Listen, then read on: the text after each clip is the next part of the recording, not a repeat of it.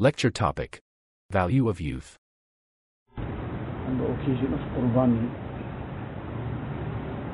people select the animals for sacrifice. One is an animal that is now a very young, healthy animal. A goat or a sheep, it's 1 year old, just over 1 year old. So there will be a certain price to it. But if that animal now is gone past, maybe now it's 5 years old, the goat is 5, 6 years old, that cow is like 7, 8 years old. So now that price drops, not the same. That 1 year old animal will be far more in price than that 6, 7 year old animal. Say now this is too old. And the quality of that meat also won't be the same. It will be very much inferior quality meat. So the person now who is sacrificing that animal, he selects something that is much younger, which is more superior quality. Now this is just an example that the animal that sacrificed itself in its youth, that had far greater value. Now that animal is 6, 7 years old and is coming to present itself to be sacrificed, the value has dropped now. This is the example that the Mashayikh used to explain that a person who in his youth he sacrifices for Allah Ta'ala, sacrifices his desires, sacrifices those temptations.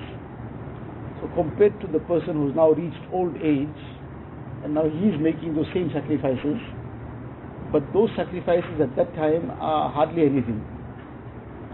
But the person in his youth is sacrificing whatever those temptations are, the distractions of shaitan. He is not allowing this to become a hurdle in his way. The value of this is very much greater. And therefore, in the Hadith Sharif, the 7 categories of people that will be given the shade of the Arsh of Allah Ta'ala on the day of Qiyamah, one specific category is وَشَابٌ نَشَأَ فِي عِبَادَةِ اللَّهِ عَزَّ وَجَلَّ. That young person who sacrificed his youth in the obedience of Allah Ta'ala. There's a very special place for this. So this is the time in our youth that now we give ourselves to Allah Ta'ala. And the person who gives himself to Allah Ta'ala now, Allah will accept him even later too. The person who has given his youth, Allah will accept his old age also. Meaning the same value he'll get then also. This is not in the court of Allah Ta'ala that he'll get an inferior value then. So what the lesson is, that this is the real time. Many a times the shaitan puts this waswasa, this deception that, well, now is the time to just enjoy life. Later on we'll make amends. Later on we'll start sorting out our life. Especially in the times we are living in, this was always the case, but now it's so much more should be in our hearts and minds that there's no later on.